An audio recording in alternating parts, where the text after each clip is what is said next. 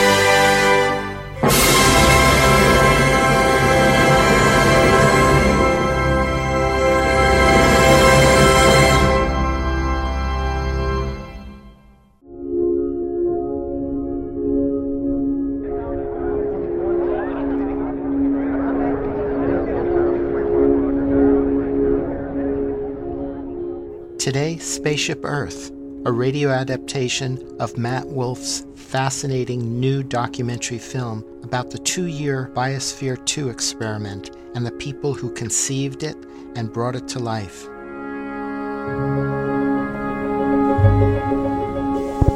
Eight scientists are about to be sealed in an 8-story, airtight terrarium. Shelley Taylor Morgan is standing by at the site at Oracle, Arizona. Hi, Shelley. Morning. What you're seeing here is the doorway that the 8 biospherians are going to walk into and be sealed into for 2 years. The futuristic-looking steel and glass structure is touted as an environmental laboratory and prototype for colonies in space. They'll spend 2 years in their prefab paradise trying to support themselves so that the rest of us can learn what it would be like if we had to move into a portable world on another planet. Its designers say it's science, its detractors say it's a tourist attraction, run by questionable characters.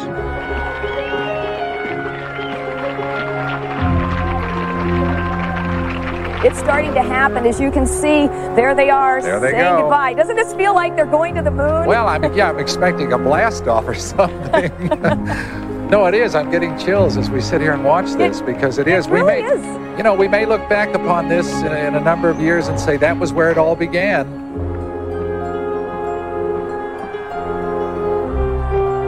The experimenter enters the experiment in the grand tradition. This is an incredible moment. The future is here.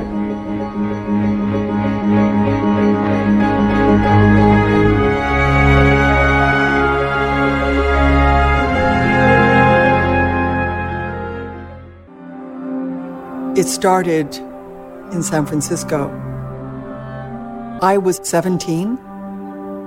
I was on my way to a rehearsal, locked the door of the apartment, and there was an older man locking the door of his apartment just next door.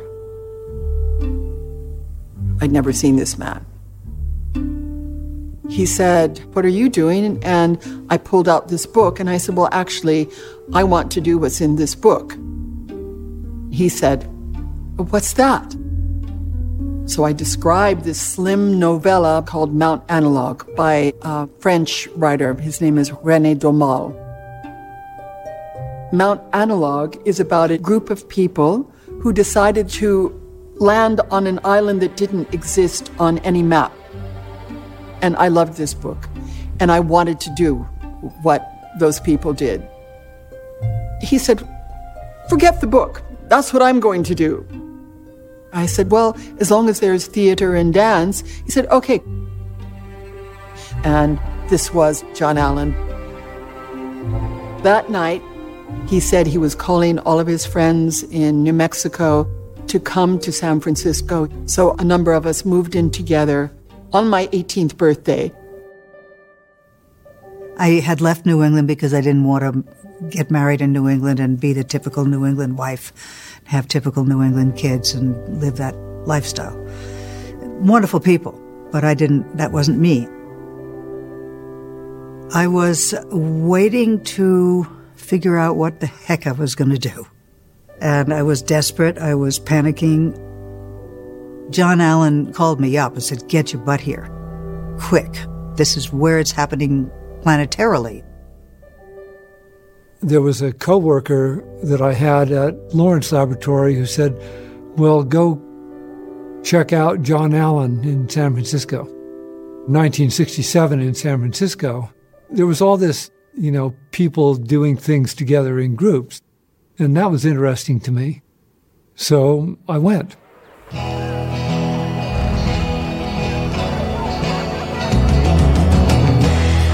People were doing all sorts of things at that time. There were a lot of people starting collectives, communes, and we wanted to last. So we didn't take drugs.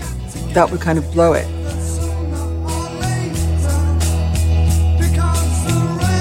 If one wants to make a contribution to history, you notice those moments of opening, and that's when you act. We sat down in the living room. What is it that we're going to do? Well, we could do theater, we could do art, we could do business, we could do science, we could do... And then somebody said, let's do all of it. Okay.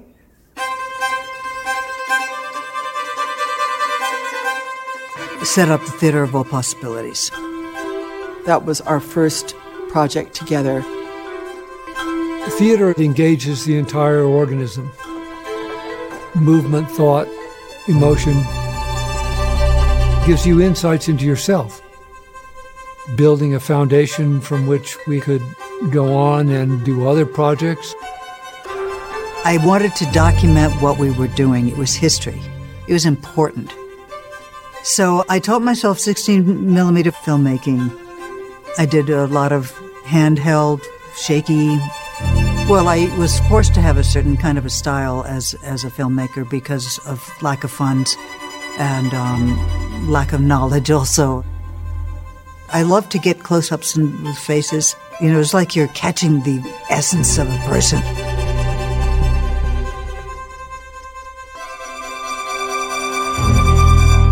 I'd met very charismatic people before.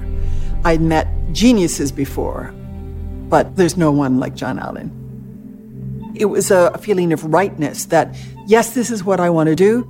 This is a person I want to go on this voyage into the unknown with. I love him. I love him. I still love him. I wouldn't say it was yes, it was a relationship. Yeah, it was a very particular kind of relationship, which was based on friendship. He's 12 years older than I am, and we did have a relationship extremely platonic in a kind of a strange way, but, I was very fond of him, and I guess he was fond of me, and suddenly he asked me to marry him. Oh, okay. That sounds good. Yeah, so anyway, I did. When we'd gotten married, it wasn't for the normal sort of married life type of thing. It was, we were married to make a project.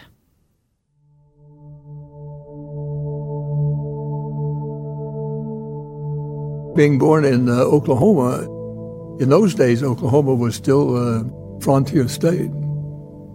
Frontiers are very uncertain. That's by definition, right? Frontiers where two or more cultures are interfacing with each other. And so it is dramatic always what is going to happen. I worked at a meat packing plant and did union organizing, worked as a metallurgist, was in the U.S. Army Corps of Engineers, got an MBA at Harvard, and I wandered around thinking about what I wanted to do. I knew that would have to be something unusual. I was fundamentally interested in transformation of where we're ordinarily at with what the human potential could be. I think we'd had it with San Francisco. The scene there became corrupted by commercialism. We just decided we wanted to have our own place. We found a beautiful piece of land that wouldn't cost much and where we could build a ranch. We called ourselves synergists. We needed to become more directly connected with growing food and not just being consumers. We were workaholics, running the ranch and the theater. Johnny was a very good leader, and he instilled that. If you feel that you've been given permission to go do any kind of a task, almost no matter what it is, you'll do it.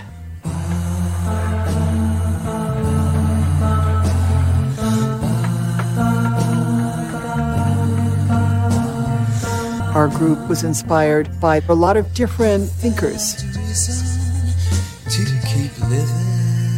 The Whole Earth catalog, that beautiful cover, looking at the planet as a whole. That was really thrilling. The works of William S. Burroughs.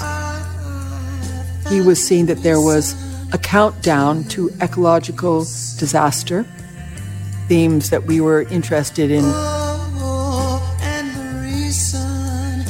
We read Spaceship Earth by Buckminster Fuller. Bucky Fuller had pioneered the idea of a geodesic dome. I was handed the task to build one. This is a way of learning by doing, to be pushed to the limits of your skills. The dome symbolized a unity that reflected the values of the ranch. The struts of a ball have tremendous strength together, but individually, they don't have that kind of cohesive strength. That's how we worked. The whole is greater than the sum of its parts. It was October 1969 that I arrived at the ranch. They happened, in fact, to be in the middle of a theater rehearsal. The door burst through and 20 to 25 people with really high energy entered the room. It was kind of like a good omen. It was like I'm stepping into something totally new. I was born in Brooklyn, Flatbush, so I'm quite a New York kid. I worked as a taxi driver. I was a proofreader at Time Life Books. I was a court reporter for a while. Oh, and a social worker. I really was looking for something different. I was such an urbanite. People would say, pick that 2x4 up. And I'd think to myself, 2x4? What could that refer to? Johnny said, everybody here needs to be in charge of something. We try to run this as a work democracy. What do you want to be in charge of? And I said, I haven't a clue. Johnny came up with the idea of an enterprise of having an orchard. I said, I'm on for that. I really fell in love with soil and trees and really keeping that connection with the whole natural world. The ranch was a first step in learning about sustainability. So we saw an opportunity. We could make sustainable, viable projects around the world. Here we were, not that long into making the ranch a sustainable place, and the gardens were going and it was all happening. I think maybe Johnny thought it was all too successful now and that we had to move to the next realm.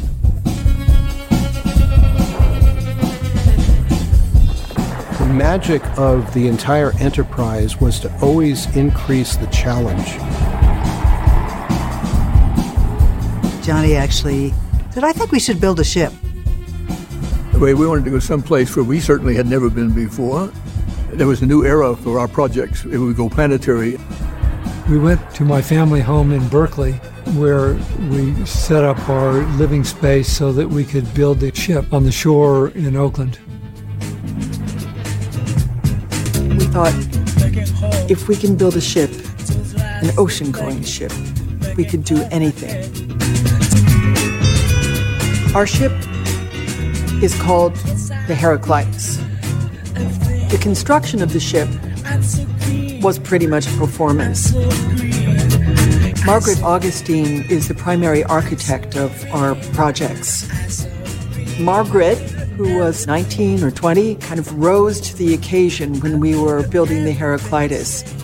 Margaret says, I'm going to run the construction site. Freddie Dempster learned celestial navigation. In a relatively benign setting like Synergia Ranch, you can make mistakes and you learn that you made a mistake. But in this case, your life depends on these things working.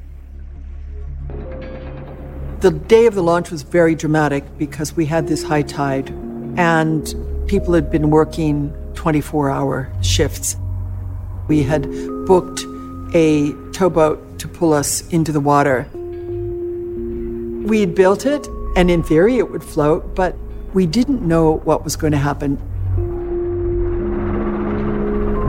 And then there's a jolt. It was just slipping out there. And we were moving.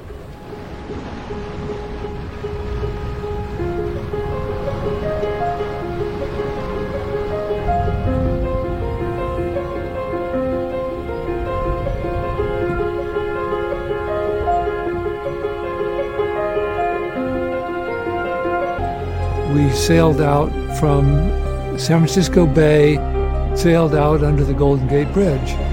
And when we got out in the ocean, the waves were huge, literally 25 to 30 feet high.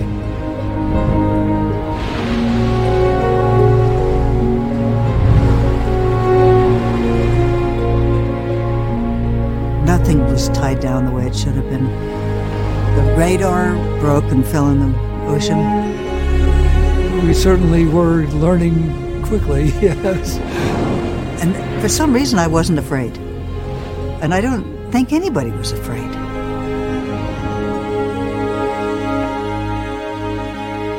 It was one of those transitional, transformative moments, indeed.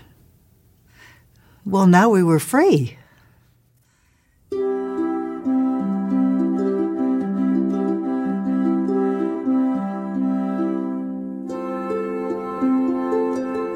There's a strong nomadic nature to our projects.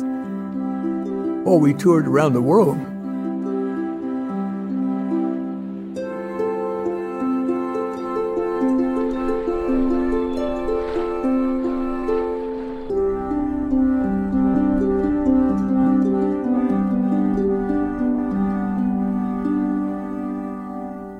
You know, I'm a broke Oklahoma boy. How am I going to support all this stuff? How did you support it? Enterprises. We weren't a commune, we were a corporation. We started businesses around the world in order to make money. We had to survive, we had to pay for everything. We were quite capitalistic. You know, we were never at any of our projects into profit maximization. But without sustainable, viable economics, these projects can't last. It's unusual to find business partners who are willing to think long-term. Ed Bass was an integral part of our businesses around the planet.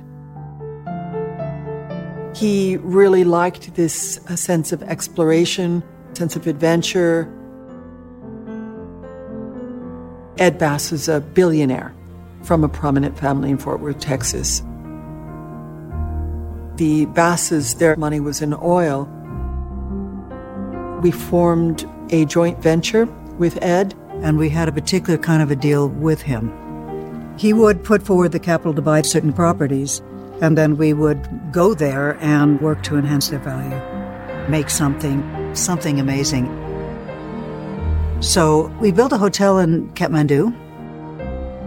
We opened an art gallery in London. I spent 10 years of my life taking care of our land in the Australian outback. We started touring theater. We played in every continent, including Antarctica.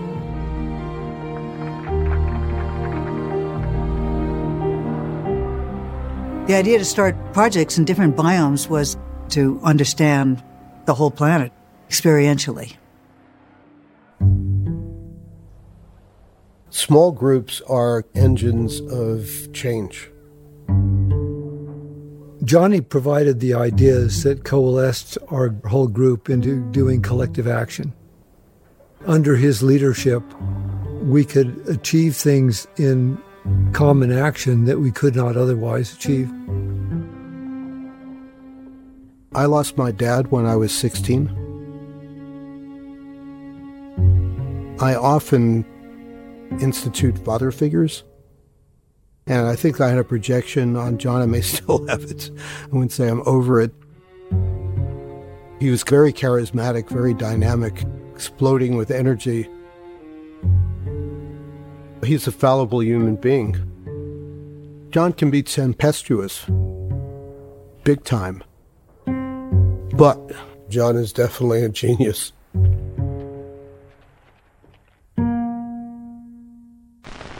To explore the history of the planet Earth and its future, and to examine man's relation to the planet Earth and his future, the Institute of Ecotechnics invited outstanding scientists, artists of the avant-garde, explorers, and managers of our present time to a 4-day conference at their facility in the south of France. This film is the record of those shared investigations and experiences, fears and hopes, ignorance and knowledge of the mystery and patterns of planet Earth. We were doing conferences, and we held them in different parts of the world. They started with specific biomes, a conference on deserts, on oceans, on jungles. Pretty soon we ran out of biomes, so we did the planet Earth. Dr. Alexander King sounds a note of warning. We are living in an unusually warm period. The small overall temperature changes lead to ice age glaciation. Population increase concentrated in enormous cities, destruction of natural environment, and increasing disparity between rich and poor countries is leading to a catastrophe. Yet most of the destruction is caused by human ignorance. Changes were happening on an enormous scale. We were actually in danger of destroying the planet as we know it. We realized that we had to do something. Thank you very much, Dean. Any idea that can be conceived in our time can be executed in our time. It's a hell of a mantra. Phil Hawes, our resident architect, came up with a Adobe Spaceship. The idea of making an enclosed mini world rose from that moment. And in this biospheric bank are thousands of species of life and 8 people. They better be adventurers, they better be artists, and they better be scientists. We loved this idea that when you start to think of colonies in space, suddenly you are thinking of sustainable living on Earth.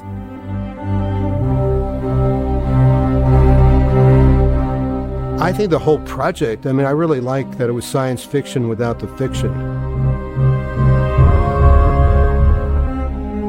This idea is like silent running. That was an incredible film. But to see this floating world and, the guy taking care of the wilderness area and little rabbits hopping. How are you today? You feeling good? Here is this capsule of life from Earth that's being nurtured and kept alive. And the guy who's in love with the system, which I totally identified. And of course the very poignant thing that this is the last refuge of Earth life. What about the forests? You don't think anyone should care about these forests? What's going to happen if these forests and all this incredible beauty is lost for all time?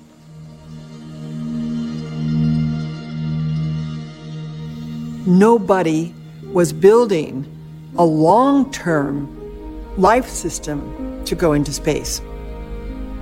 No one was doing that. We thought, here's a niche. Let's go for it.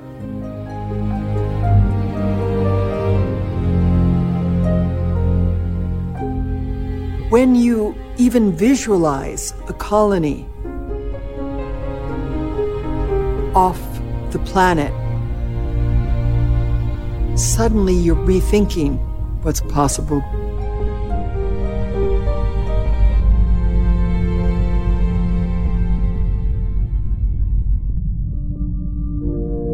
Some of us are born with far better naturalist sensitivities than interpersonal sensitivities. And so, yeah, I usually get along with plants more than I do most people. John said, we're going into the space race. I said, what? He said, yeah, we're going to build this thing called the Biosphere that's a prelude to extraterrestrial biospheres. And so we want you to design the desert. I was working at the University of Arizona Desert Laboratory, and, well, you know, compared to the normal academic career, compare that to launch humanity into an extraterrestrial evolutionary trajectory. It was visionary.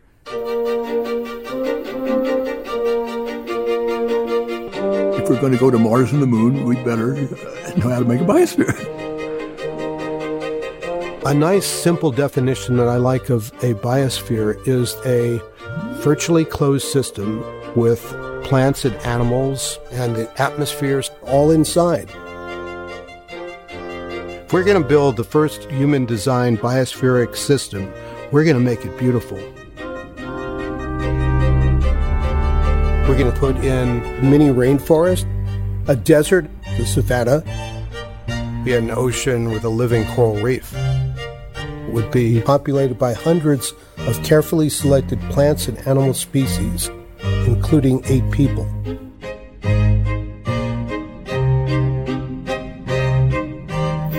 We called the project Biosphere 2 because we wanted people to say, well, where's Biosphere 1? Biosphere 1 is the Earth. No one really knew what we need if we're ever going to go into space on a permanent basis. We don't see how big the process is. John Allen had suggested, well, the whole point of this is not to do rigorous science from the get-go. The point of this is to learn how to make a biosphere that can support human occupants in an extraterrestrial setting. It won't work the first time. It probably won't work for the first several times, but each time we're likely to learn more faster. There were huge numbers of scientific consultants. The University of Arizona, the Smithsonian Marine Systems Lab, and the New York Botanic Garden. And are we going to put any engineering devices? Biosphere 2 was going to build on the work of all of our projects. Agriculture, design, engineering, technology and ecology, all the things that we have done together. It was a massive construction project. And these were the people that could do it.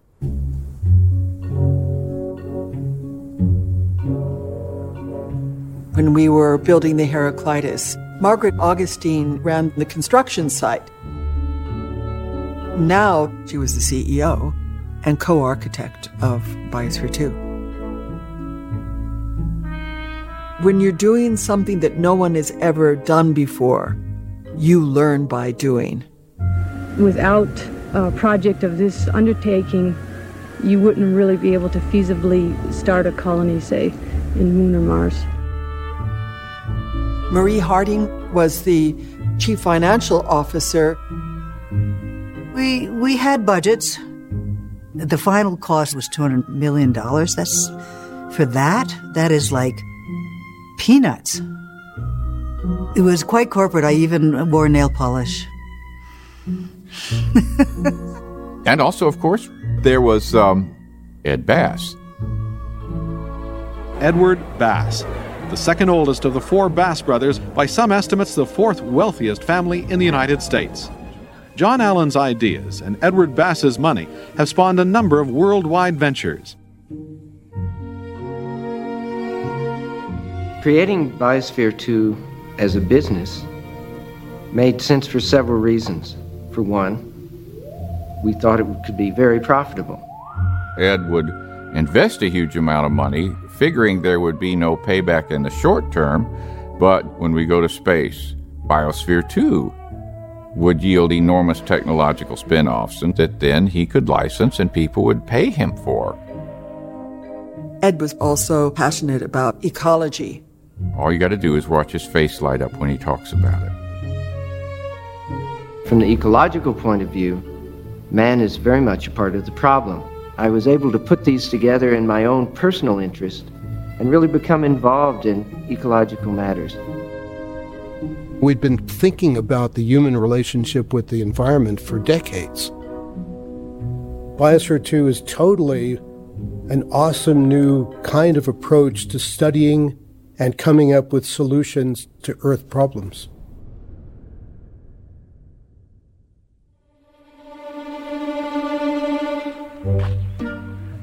One more. We have in the last year put out a paper that said we had a program for Biospherean candidates. We had maybe 15 or so people, Biospherians in training, and the selection was going to be made from that group.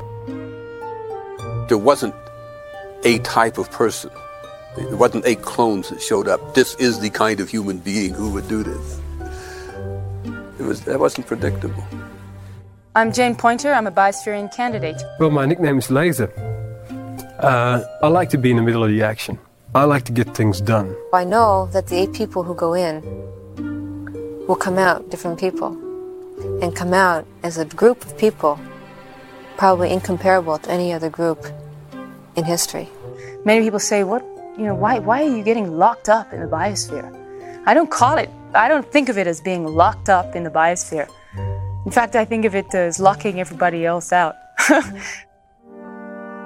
You look for who are the free thinkers. So I automatically eliminated all the people that follow people. John Allen was a brilliant, charismatic leader because he simply met emotional needs.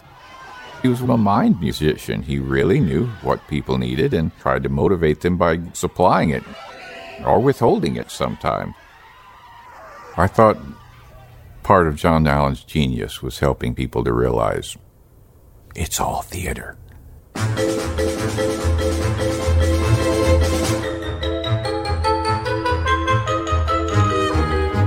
I don't know that I ever had the feeling that we couldn't pull it off.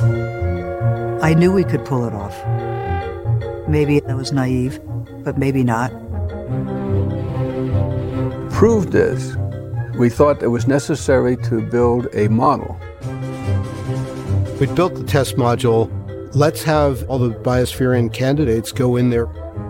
What's going on today is testing of the systems that we expect to use in Biosphere 2. This will be the longest closure with a person in a totally enclosed environment where all the food, the water, the air, the waste is recycled within that system. This is my daily exercise as well as harvesting. Botanist Linda Lay was sealed inside a test module for a 3-week stay. You open the door, you close the airlock behind you, and suddenly you understand that you are in relationship, intimate, metabolic relationship with everything inside there. Everybody is anxiously awaiting for the moment when you step through that door.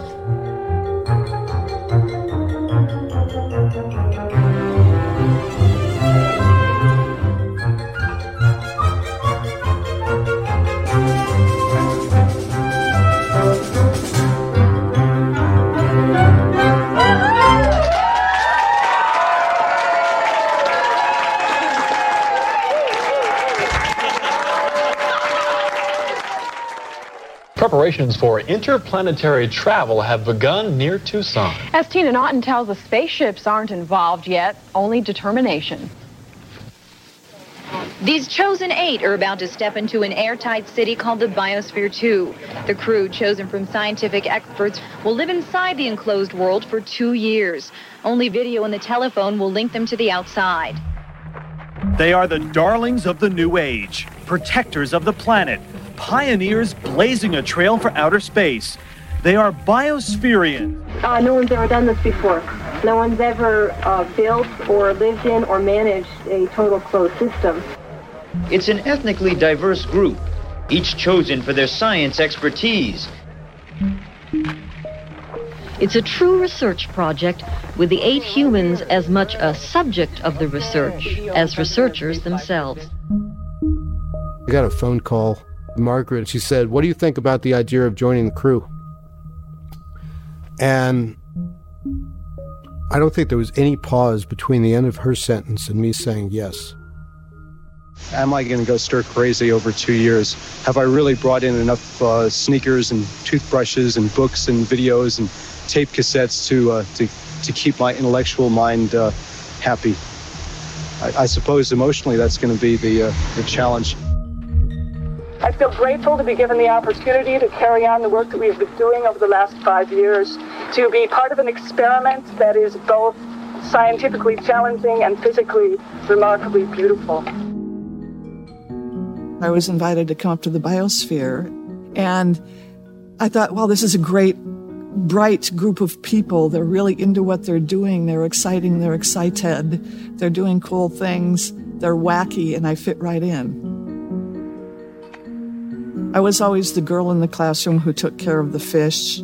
I did projects for all the science fairs when I was little. Mostly people, I felt at that time, people didn't like me very much.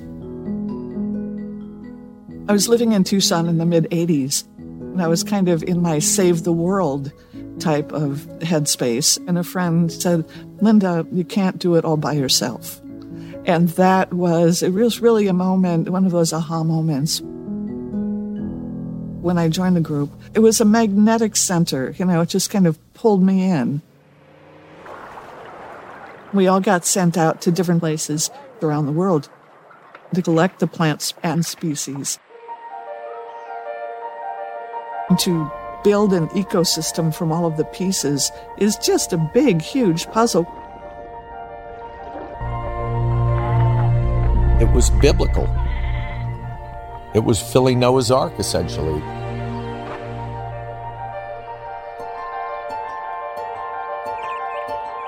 Deciding what to include has not been easy.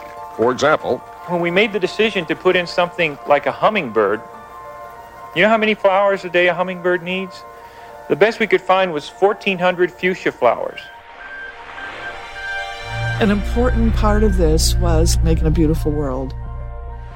Making Garden of Eden. I loved being totally absorbed in this. I didn't need anything more. Ready, and action. Hello there. I'm Rue McClanahan, and I'm here in Oracle, Arizona at Biosphere 2, where one of the most adventurous and important experiments in human existence has begun. People like both wonder and sensation. So there's an appetite and an audience for both. No, I was not a publicist. We didn't even have a press department. We had no press release. They want to just do it down at that spot, and they've got enough time, so let's just go opportunity. It never entered our head that it was going to be something grand and spectacular. It was going to blow everyone's socks off. It started to ignite a lot of interest. Margaret and John decided that they should hire a professional PR firm from LA. The locals came in, they reported faithfully, and then my job was to leapfrog up to the national and international networks. Here we had this marvelous structure, and we had to do it right. We had to beam them up somehow.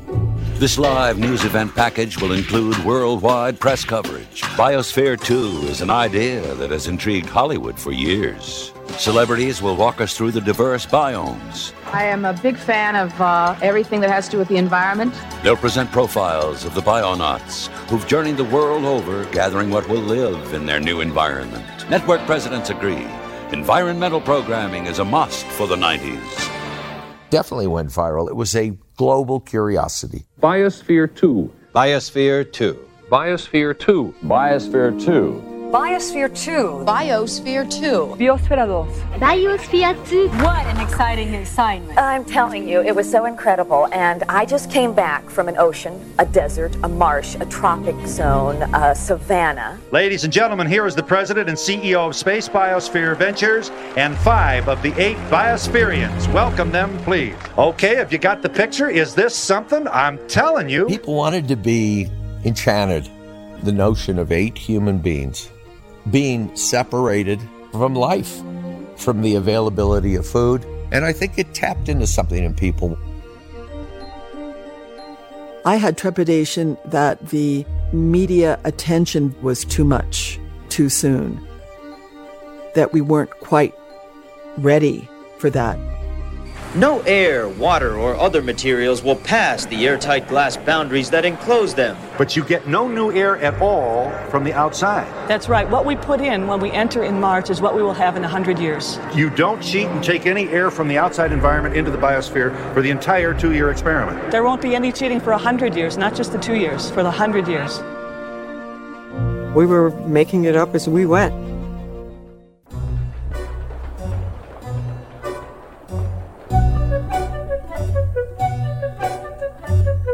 Two of the Biospherians are outside Biosphere 2 this morning in Oracle, Arizona. They are botanist Linda Lay and the team's only physician, Dr. Roy Walford. Good morning to both of you, and what in the heck are you wearing?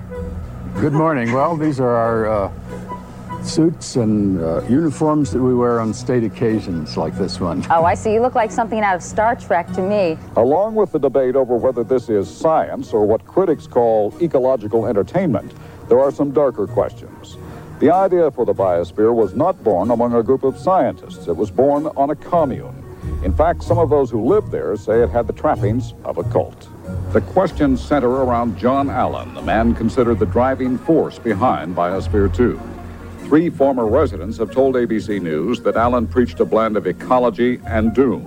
There are accounts of how the commune members took part in strange costumed rituals. A Biosphere 2 employee told NBC News the people running the project are an odd group of individuals. He insisted on having his identity protected. They don't really strike me as scientists, more like a group of people thrown together and given a role to play. The appetite for sensationalism sells papers. Describing complex projects doesn't sell papers. Did you feel attacked? Well, I was attacked, but I didn't feel it, and I was. Here is your brainwashing cult leader. I'm sure John felt a huge amount of discomfort at having his accustomed role as director of the drama threatened. Grab that for Frankly, I don't know any human organization that does an innovative startup that doesn't have cult-like aspects, especially in the corporate sector. We are hardwired to create cults in the innovative phase of an organization. We're waiting! Into a new world, the future! From here to Mars! How exciting! Smooth sailing, younger every day. Before we went in, we wrote a play called The Wrong Stuff. Notify me at least 24 hours in advance of any water going either into or out of the system. Our play was everything that could go wrong in the biosphere went wrong. Thinking that, okay, if we did it on stage, then we don't have to do it in the biosphere.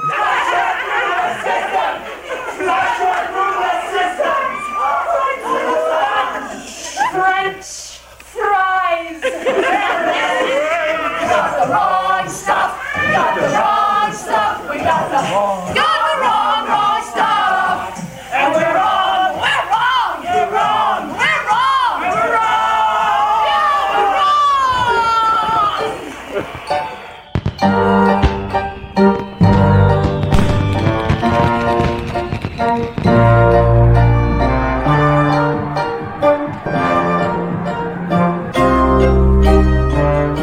How can you prepare yourself for something that you don't even know what it is? That's what an expedition is. It's a journey into the unknown. We can be a threat to our biosphere, play a destructive role, or we can be stewards, contributing to the reciprocal maintenance of natural ecological processes.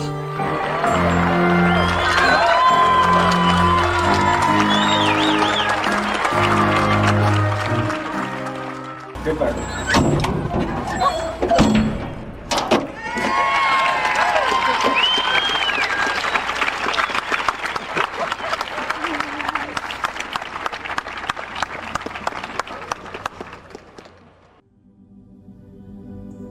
It was such a relief when the cameras were finally off.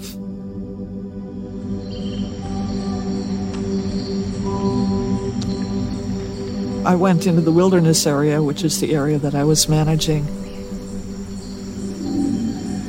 And I rained. I turned the rain on just to wash all the air, thinking, okay, let's just wash all this other stuff out of here and begin anew.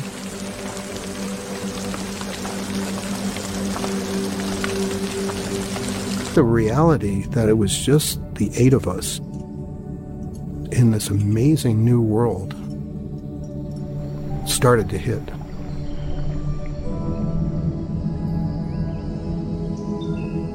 You can think and think and think and think about, oh, I'm going away for 2 years, but suddenly, wow, we're here.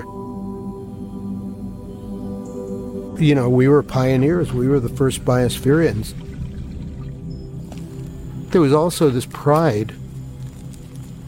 Hey, you've given us a new world to, figure out how to live in, and we're going to grow up with this thing. We're going to take care of it.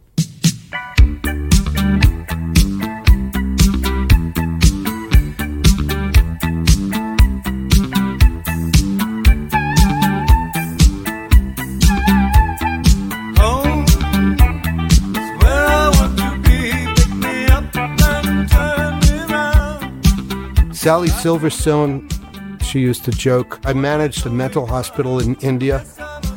That's nothing compared to managing 8 Biospherians. I was a huge space nut when I was a kid. I loved the idea of colonizing other planets. I loved science fiction movies where people were all living under glass domes and, growing their own food. I was really interested to see if we were going to be able to feed ourselves off this tiny piece of land. Tabor McCallum, the wonderkind of Biosphere 2. Tabor is a genius, so he brought that to the table, but he also really knew a lot about closed systems from his experience in diving. So he did a lot of the work involved with testing of the atmosphere and soil. Jane Pointer, our field manager of the agriculture. Jane was wonderful with the animal systems. She took care of our chickens and our goats, our wonderful goats.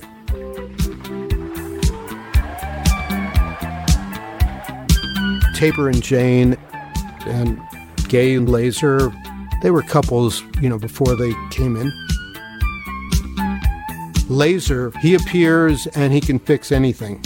So he knew that thing like the back of his hand. Gay Alling, marine biologist. She had put this little ocean together against all odds. Roy Walford was our medical officer. He was a great scientist, looking at the effect of diet on the aging process. Each week, Dr. Roy Walford swims 2 miles and then runs another 10. You probably wouldn't guess he was 60 years old. What's more, Dr. Walford says at that age, his life is only about half over. 120 years, he says, is his life expectancy, maybe more. Roy was your archetypal mad scientist come avant-garde theater person and explorer rolled up into one.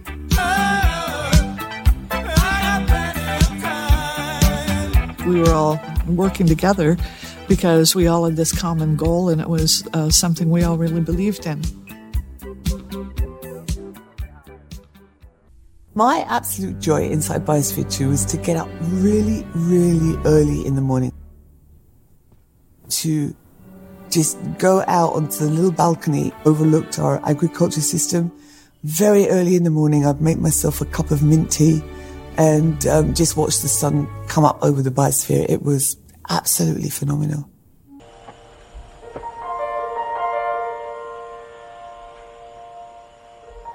We have to take care of our biosphere because it's going to take care of us. Everything was being recycled, everything was being replaced, the nutrients were all being put back into the same system. Everyone was super aware that Biosphere 2 was literally our lifeboat. We had to manage carefully the cycles of carbon dioxide and oxygen because our greatest fear was that CO2 is going to get so high that it would be driven out of the biosphere. I loved seeing the consequences of my actions right away. If I picked a sweet potato out of the soil, there would be a poof of carbon dioxide. We could kind of get a good feeling for what our impact was on the atmosphere. I have a personal relationship with every single plant in the rainforest, in the savanna, in the desert, either having touched it because I collected it, or grew it, or accessioned it, or photographed it, planted it, propagated it. I have connections with the whole world of life in here.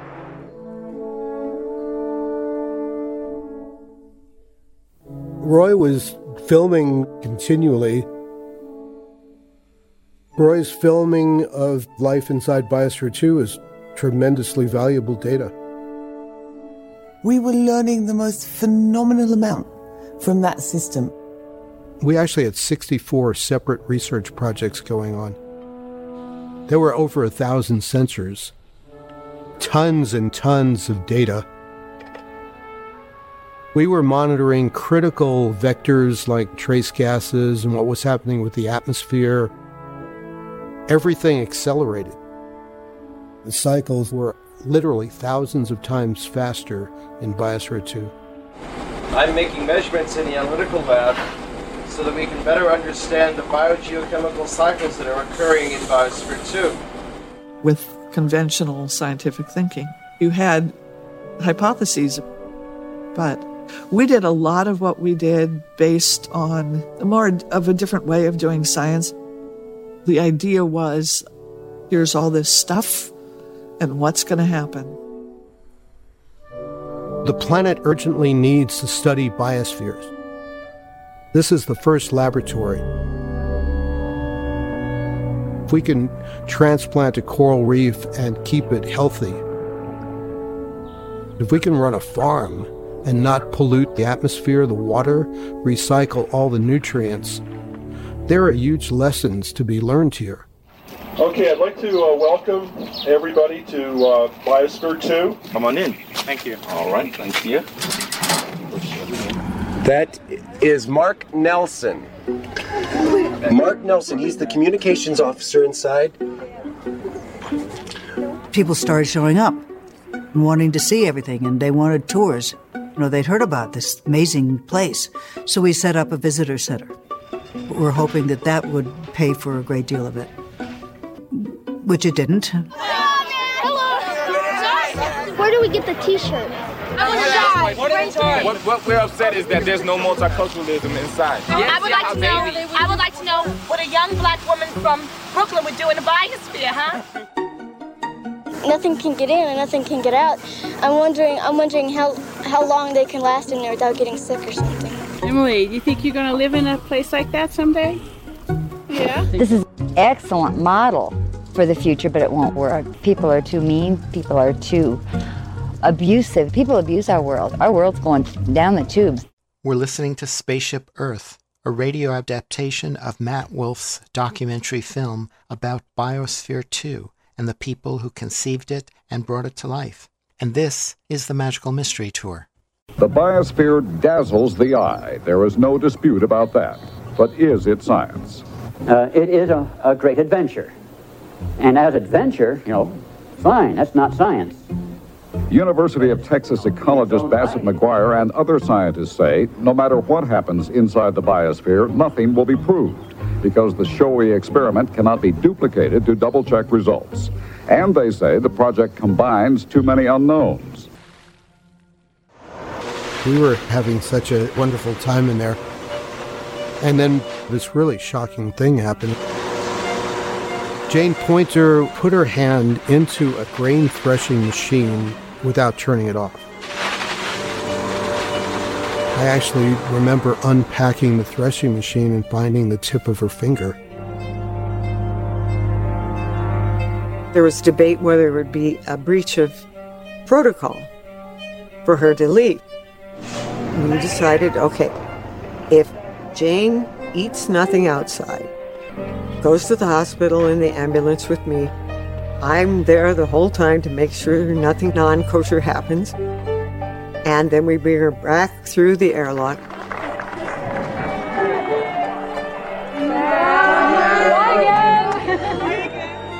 And we thought it would be just a blip. Biospherean Jane Poynter had to emerge briefly for surgery on a finger. It was later learned that she carried a duffel bag full of supplies back in with her. I put some of the stuff in the bag. What could one say? What are you doing? Bringing stuff in the biosphere? Bad news.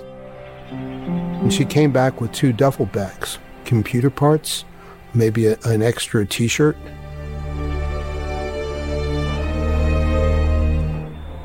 It's a really interesting thing to see how the media suddenly made Biosphere 2 into a game show where the only question was, will 8 people stay in there for 2 years and will everything work perfectly? Directors of the Biosphere 2 project are defending themselves against charges of public deception. In the forefront now is the question of whether living in this earthbound enclosed environment is possible without a lot of help from the outside. Once the negativity started, John was very upset and hurt. Don't show that or I'm going to do something. There was a lot of paranoia. Margaret and John wanted to control the situation. I told Margaret, disclose everything and you'll be all right. But Margaret did not agree with this point of view. Margaret, I'd like to ask you something because from the tone of it, I'm a little surprised. You're making it sound as though this is part of normal procedure, and I'm wondering if... Margaret and John started to become more secretive. And this only reinforced the idea that there was something to hide.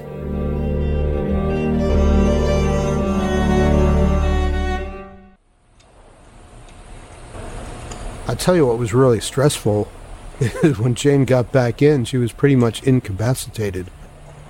We had to take up her farming work.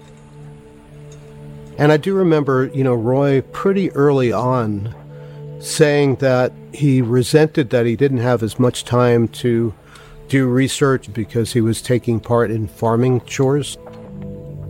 People are people, and, squabbling and personality conflicts.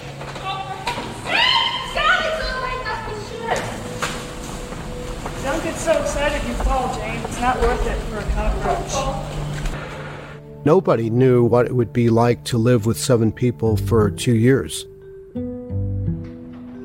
Nothing improved morale like a really good meal. We had no artificial sugar at all inside Biosphere 2, so all of our birthday cakes were banana flavored. I was really proud of my birthday cakes because it was extremely difficult to make a cake with no butter, a few eggs, hardly any oil, and no sugar. I knew that cake was going to disappear in seconds. Banana was the best candidate to try and make wine. I think the banana wine might have been good eventually, but it never lived that long. So the minute it had alcoholic content, that was it. I had this dream. Biosphere 2 is starting to levitate. It's starting to go into orbit. And so I'm madly running, and I'm seeing, the other 7, we're all running to be the first people to see the Earth from inside Biosphere 2. We were like an intrepid group of astronauts on the moon or Mars. I was outside looking in, working with Mission Control. Take a little tour around. This is the computer room and the telex room. Mission Control was an entire team recording the data from Biosphere 2. My office was in Mission Control on 2nd floor, right down the hall from the CEO. When you're doing the finance ends of things, you're not a front person. You're hidden behind the scenes. And I made it a purpose often to run around the Biosphere most every day and look at it as my exercise, as my daily run. I felt very, very connected to everybody in there.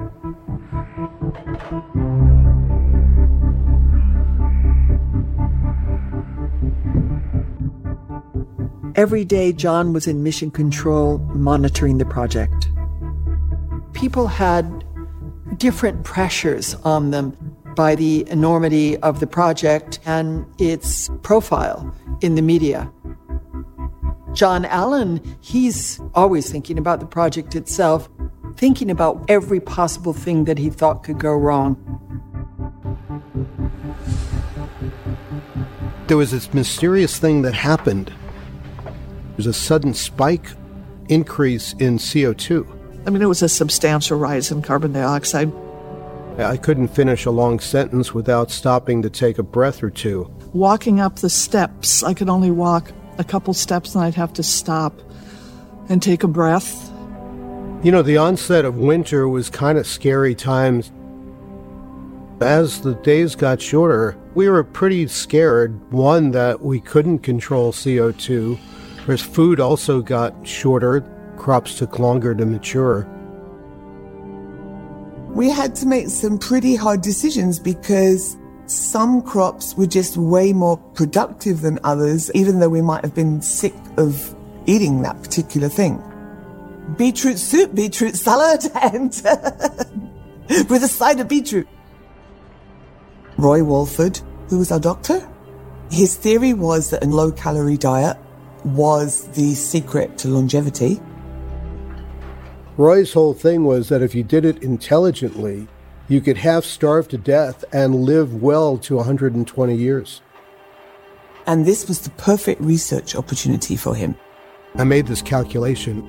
If this weight loss continues, I will be minus 90 pounds when I leave. We saw that the oxygen was really getting low to a point where it could cause brain damage. And I think one of the reasons that our group of 8, we were belligerent towards each other, was we were suffocating and starving. The fighting is taking away from us coalescing as a group to accomplish our objectives. John said, you need to start doing some advanced yoga so you don't use as much oxygen. I started to resent John Allen.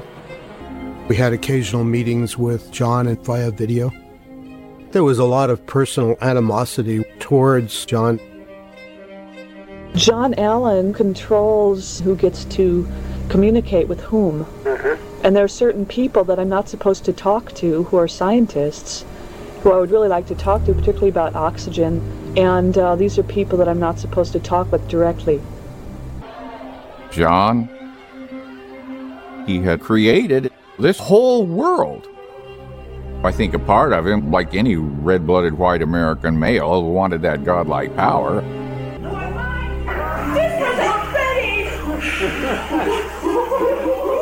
And the actors go on. It's dramatic. Nobody knows. Till the very end, what is going to happen? Everybody to the scrubber room. Our horrible situation, we've been deprived of these basic needs.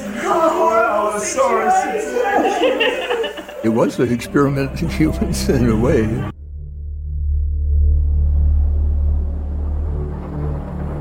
There were many times I would get calls from reporters saying, "Is it true that?" And I would say, "I don't think so, but I'll check and get back to you." And lo and behold, it was true.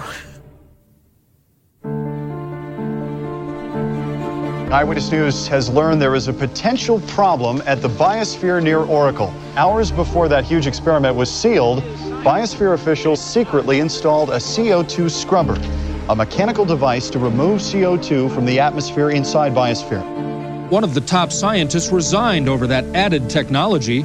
He and some others charge it flies in the face of the original concept.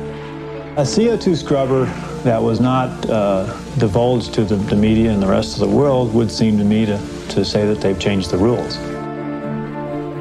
There was so much to do made about inconsequential things like the famous carbon scrubber. That could only take out a limited amount of CO2. It wasn't going to save us, and we used that sparingly. But we needed to be much more transparent with the outside world. Biosphere 2 is billed as a search for scientific truth, but the principals behind it seem to spend an awful lot of their time stonewalling.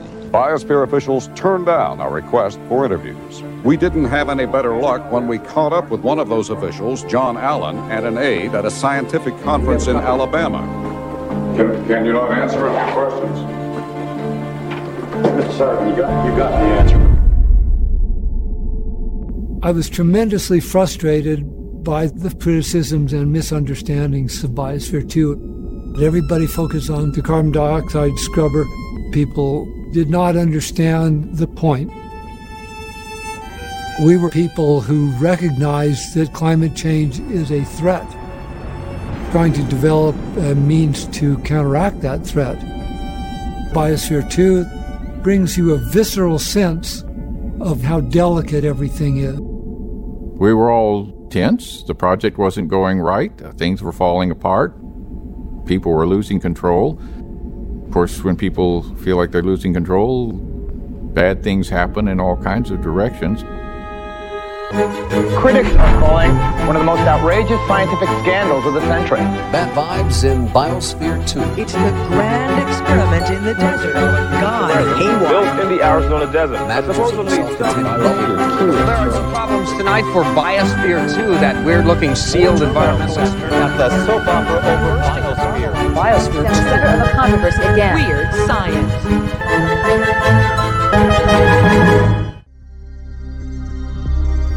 Thanks to the people that have volunteered tremendous time and effort into this committee to give advice on scientific matters to Biosphere 2.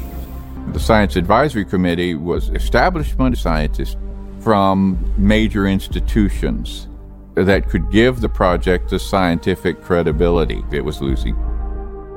Some other people started to be involved, to come in, and I think there was some conflicts going on in that arena. I can tell. Wait, no, this is. Let me finish, please. Please let me finish.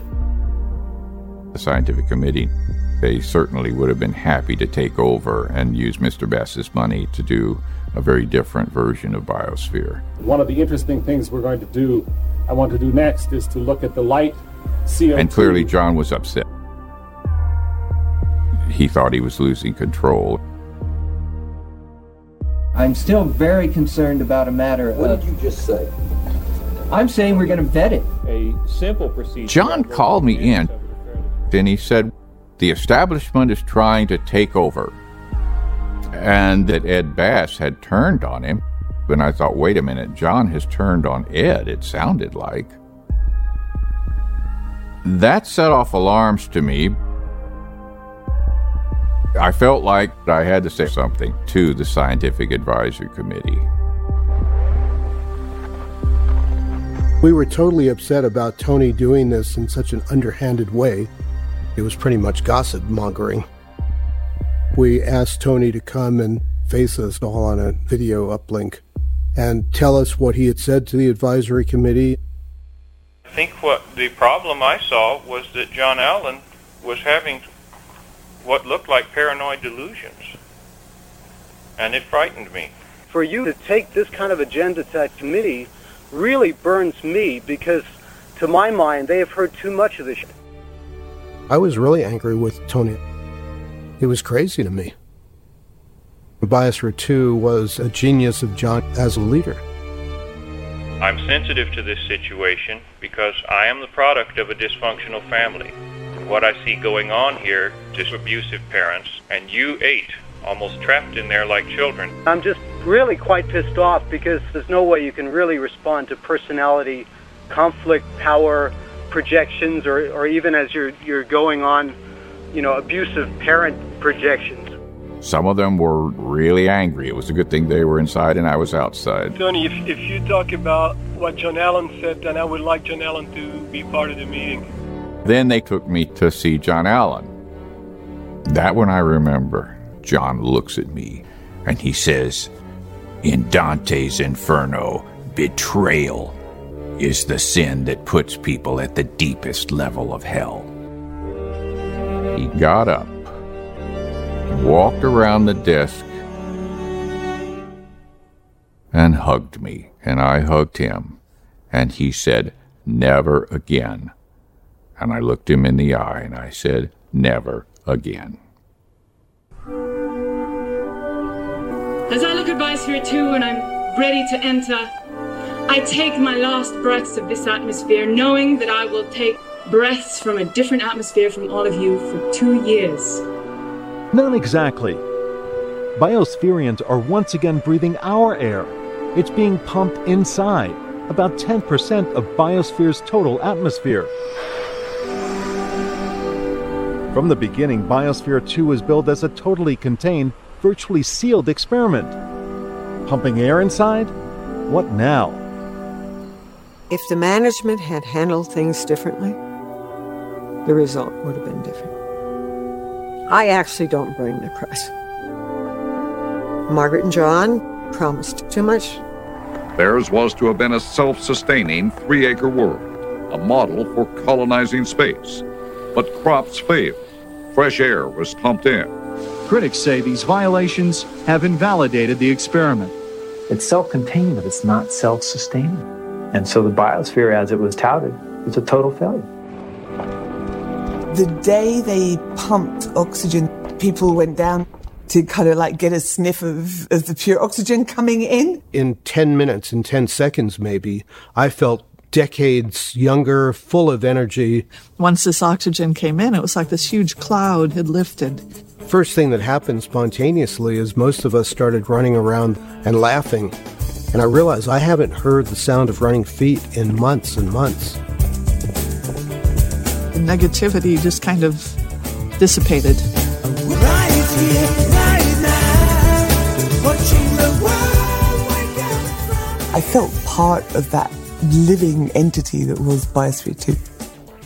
My agriculture system was just becoming really good, it was maturing, things were working well, and I wanted to see what was going to happen next. Joe, as we've said, Sunday's the big day. The 8 men and 8 women who've been locked inside this biosphere will be coming out. Today, workers were scrubbing windows and building a big stage, all in preparation for Sunday. That's when the Biospherians exit this greenhouse, exactly 2 years after they went in. What is it going to feel like after being 2 years in this world to suddenly step out into the other one? I didn't want to come out. I did not want to come out. I was volunteering to stay in.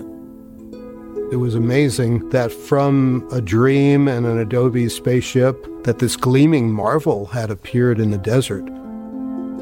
I had the adventure of my life.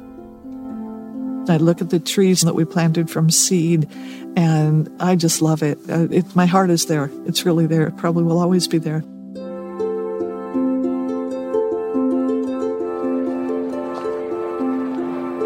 On the re-entry day, we were all inside the biosphere, waiting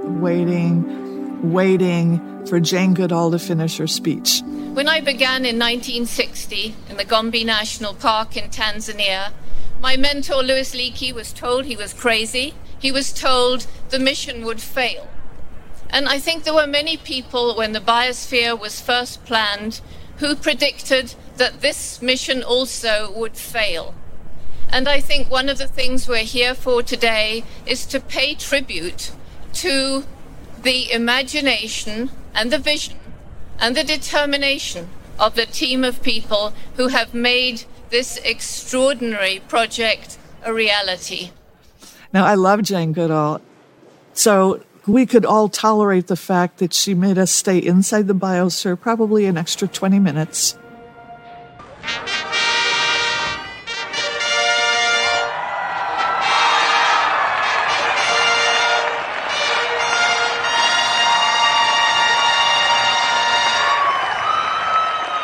To live in a small world and be conscious of its controls, of its beauty, of its fragility, of its bounty, and its limits changes who you are.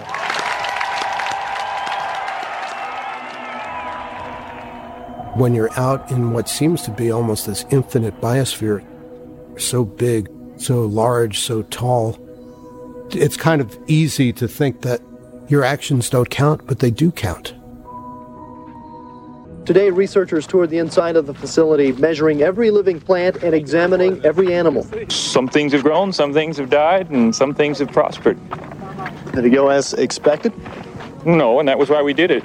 We didn't know what to expect. I was back in the saddle, being the consultant for the next mission. I was given trust again, so they were true to their word. I said never again. They continued to pay me to collect data that we thought was going to be the foundation of this new discipline of biospherics. So I was completely involved all the way until that day when the marshal showed up with Steve Bannon.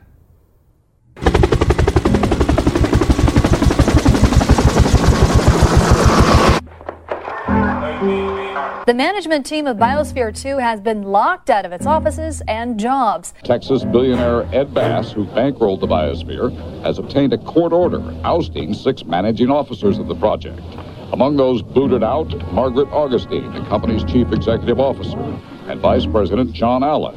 After some intense meetings, it was decided that the relationship should end as it had been.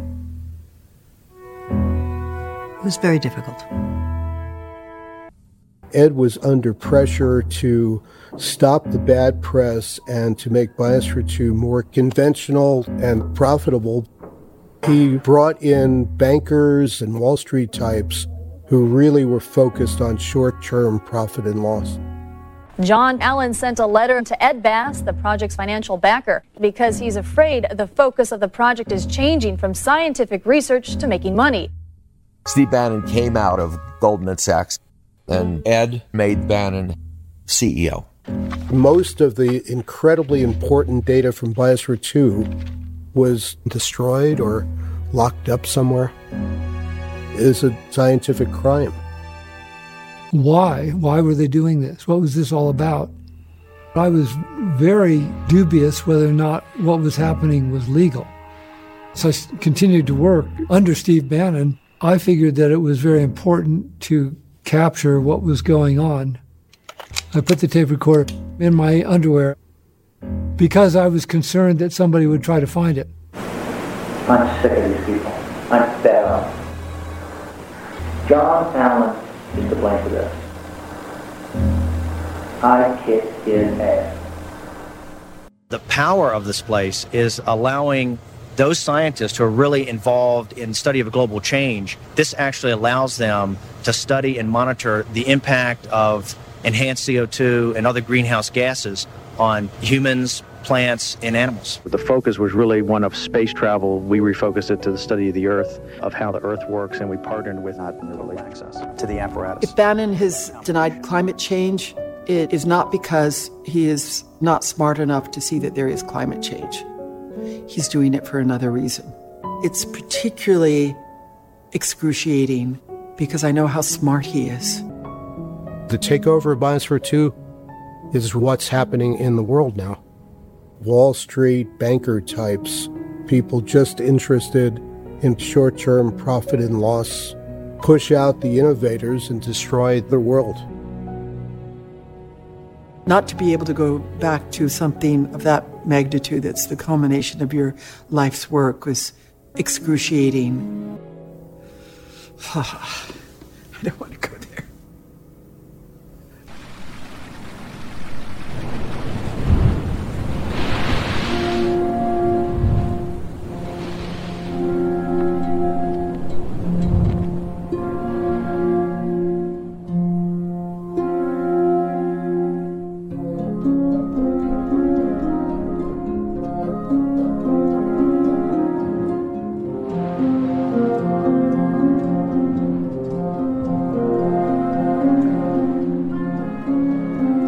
I'm still moving on from that.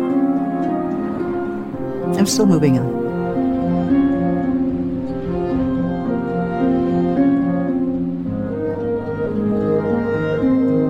We're always looking for that place that, that was special. Nobody else could see what it could be. We had more in mind to do.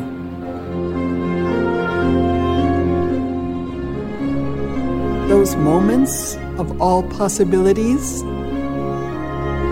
last a very short period of time. That's why you act.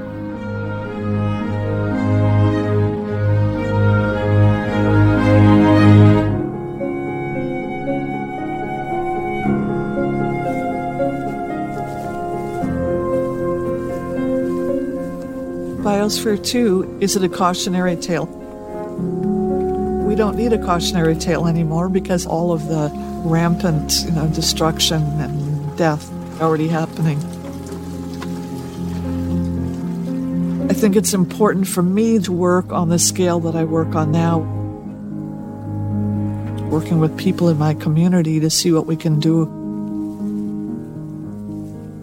Sometimes beautiful, beautiful things happen when people bring their minds together towards a common goal. You can't do it all by yourself.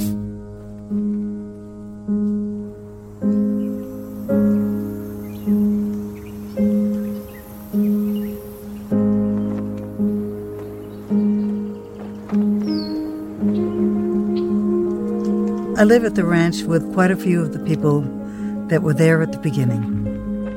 We're still managing the property in the Australian outback, and the art gallery in London, and the rainforest in Puerto Rico, and we're rebuilding the Heraclitus. We're a very high-functioning family that works through issues and keeps going for 50 years.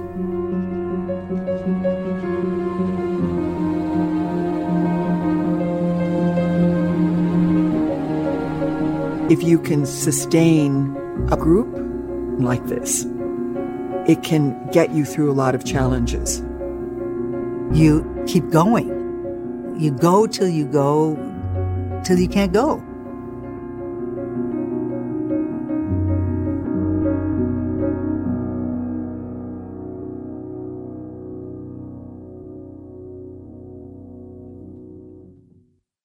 That was Spaceship Earth, a radio adaptation of Matt Wolf's fascinating new documentary film about Biosphere 2.